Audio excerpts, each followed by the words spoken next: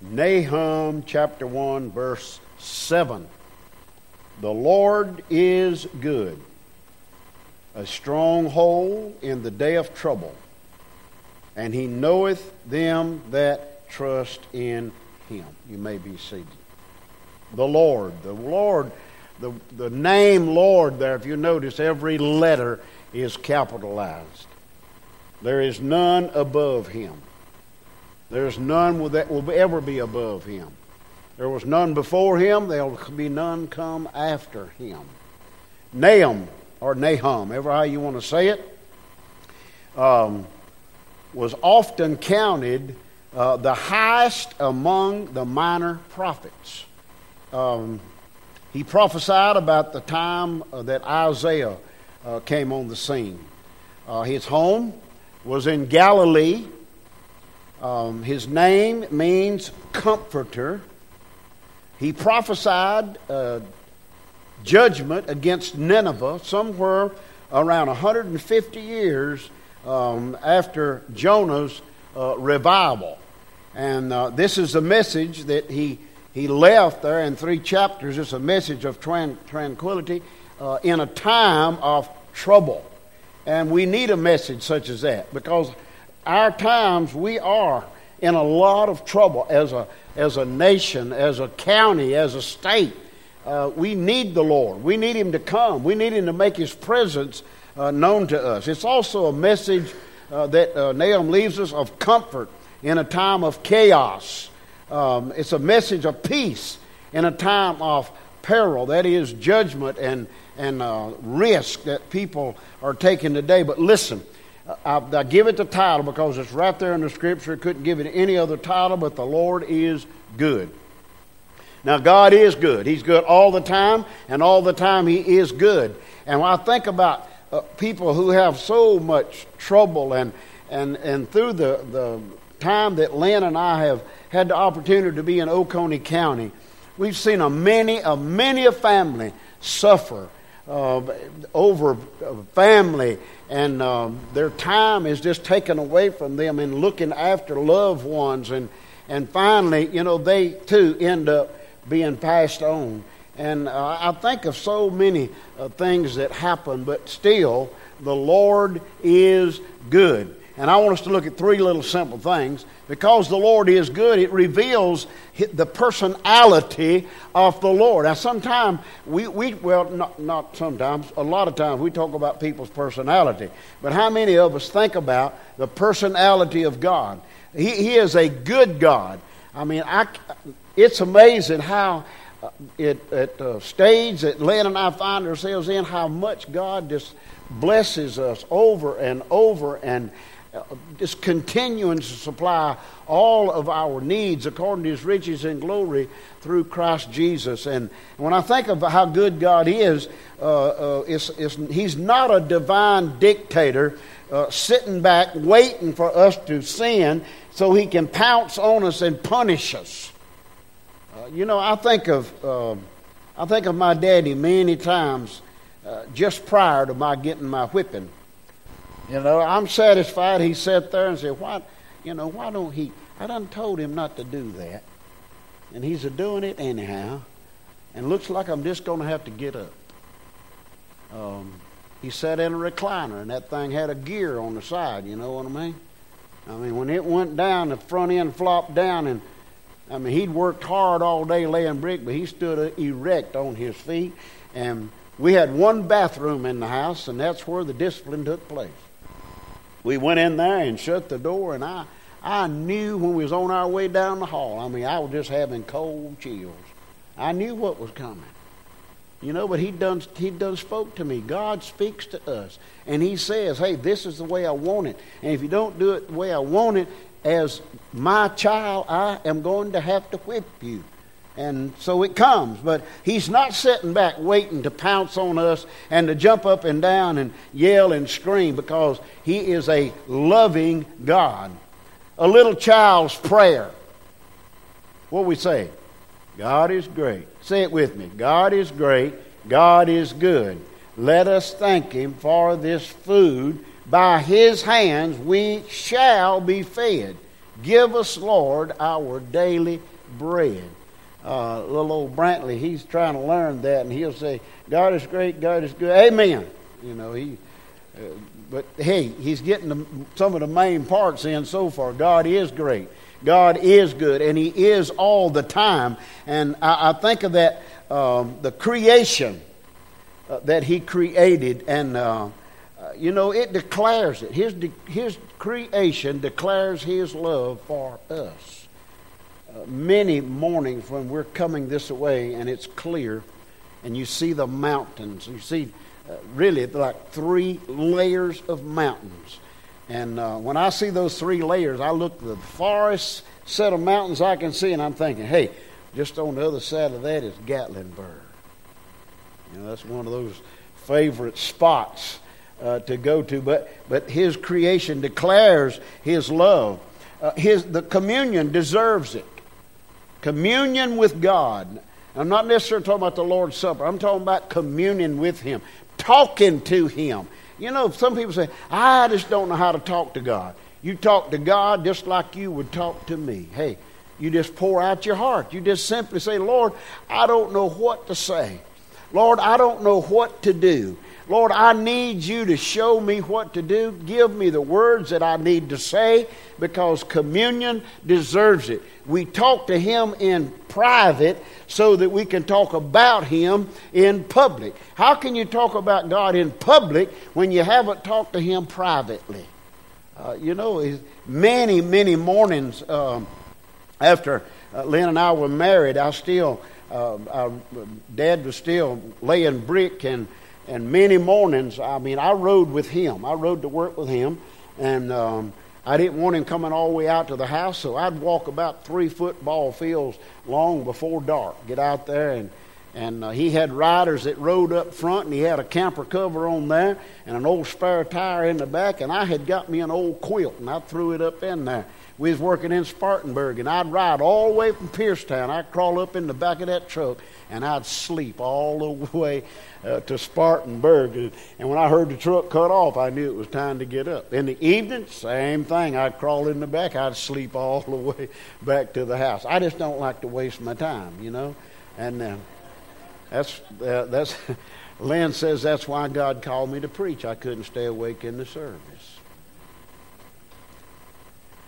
The creation declares it. Communion deserves it. But listen, the cross demonstrates it. And automatically, when we see the cross, when I see the cross, I think of Jesus. I think of what He's done for me on the cross. Me, so undeserving, yet while I was a sinner, Christ died for me. And if I was the only one, I believe He would have died just for me. Everything He made, when God made it in those 6 days, He stepped back and looked and said, and it is good. He didn't say, I think it's good. He said, it is good. And hey, it's still good. Well, not only the Lord is good, reveals His personality, but also it's a stronghold in the day of trouble. That's what the verse 7 says, a stronghold in the day of trouble. That's His protection, a place of protection. When we think of that place of protection, it's in Christ. It's in the Lord. It's a walled city like. It was surrounded by the Lord Jesus Christ. And I think of Joshua walking around 7 times, and the walls of Jericho come tumbling down, and little kids sing about that. You know, it was something about just obeying the Lord. 1 time would have been enough probably, but He said, I want you to do it 7 times. 7 times. And on that 7th time, hey, things happened. And so we think about being surrounded by Christ. We may have to do it more than once in order for the Lord to act, okay? Because He knows our faith. He knows how faithful we are. It also settles like a fort. It comforts like a fort. When the Calvaries and was getting started, and they'd go and they'd build a fort. They built a fort for protection. The fort offered power because they could get behind the walls, or they could get up where they could see the enemy coming. A fort was important. A fort was something that they needed. And I think of America.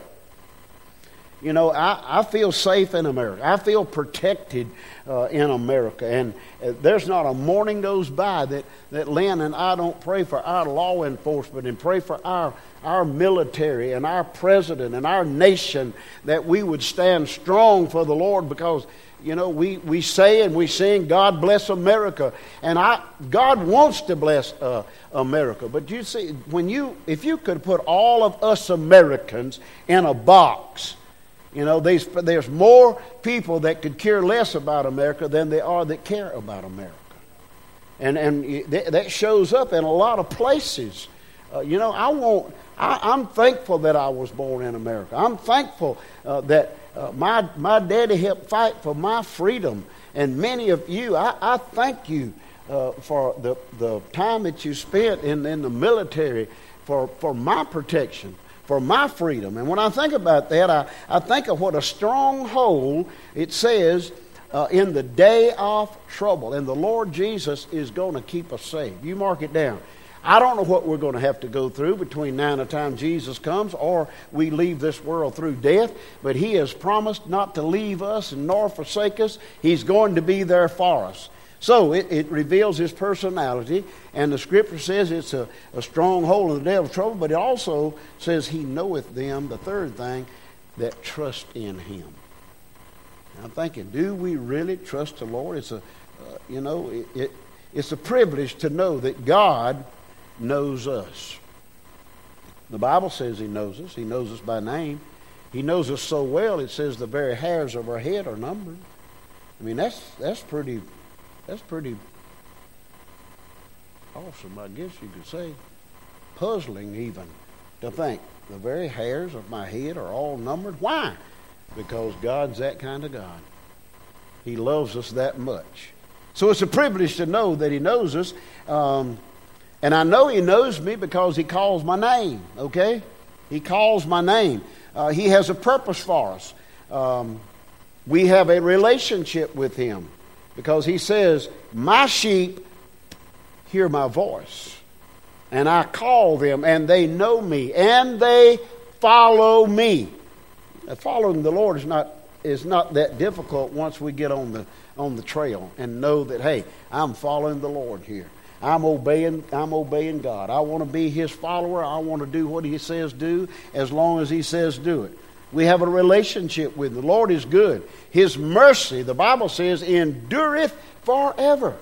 He constantly is having mercy on our nation. He's constantly having mercy on the lost as we pray for them to come to the Lord. The Lord is good. He protects us, and He is worthy of our faith and our faithfulness, because the Bible says without faith it's impossible to please Him.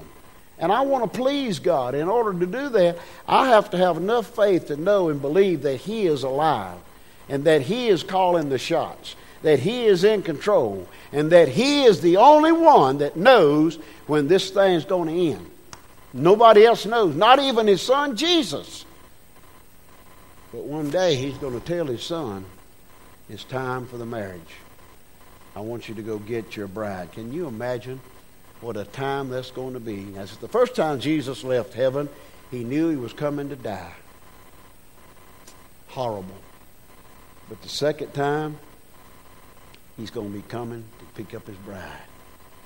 What a joyful, what a wonderful time that's going to be. Listen, God's a jealous God. If you look back there in that first chapter, He's a jealous God. You know, He wants to be first. Vengeance belongs to Him. He said, I'll repay. Don't worry about repaying somebody for stepping on you and mashing you and talking ugly or whatever, mistreating you. Don't worry. He says, I will take care of it. Vengeance is mine. That verse also says that He's in the whirlwind. And I think of many times, I love to see a whirlwind. I love to hear a whirlwind. I love to hear in the fall when the leaves are falling and He gets in that whirlwind and goes to stirring. I can hear Him before I see Him. I see Him in the whirlwind because His voice is in the whirlwind. He speaks through the whirlwind. The Bible says that the clouds are the dust of His feet. the dust of his feet. In other words, we look up and on a real cloudy day, especially these great big thunderheads just boiling up. I see all kind of things in the sky. I see dogs mostly through clouds, and just to watch the clouds change their form and to know, hey, that's the dust of God as he's going across the sky. It's just another amazing miracle to be able to look and to see that he is in full control of all creation. And I think, well, why don't we allow him to control us all the time? Proverbs 3, 5, and 6. When we look down there, he that knoweth him, trust in him. Verse 7, the last three verses.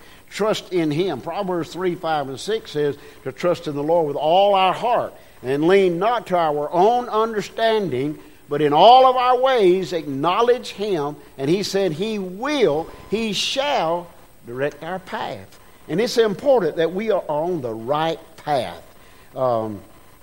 Verse 7 there in Nahum, first chapter, the Lord is good. It's worth underlining.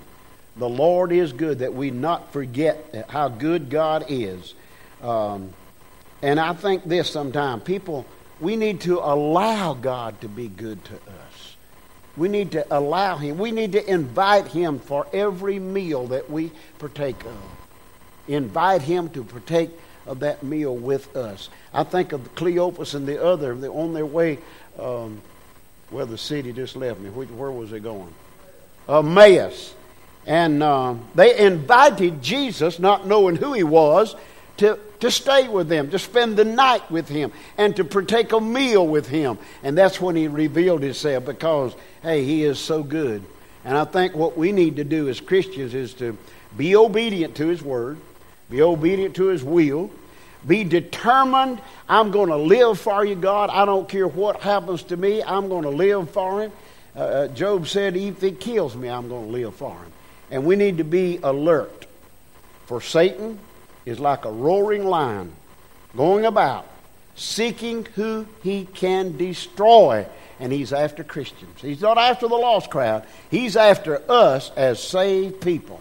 And if he can, he will destroy our body. But thank God he can't touch the soul. Amen?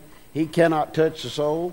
And that's the part that's saved about us, of any and everything about this old body. For sure, the soul is saved, and it's got a place in heaven. Father, thank you for the evening. Thank you for time together around your holy word. Thank you for Nahum, Lord, for him being obedient to you and to recognizing and know that you are a good God. Lord, we thank you for your love, for all the provisions that you provide for us every day. Thank you for every home that's represented in this room tonight. And Lord, that you'd bless and take care of us, and we'll look for your return in Jesus' name. Amen. And whatever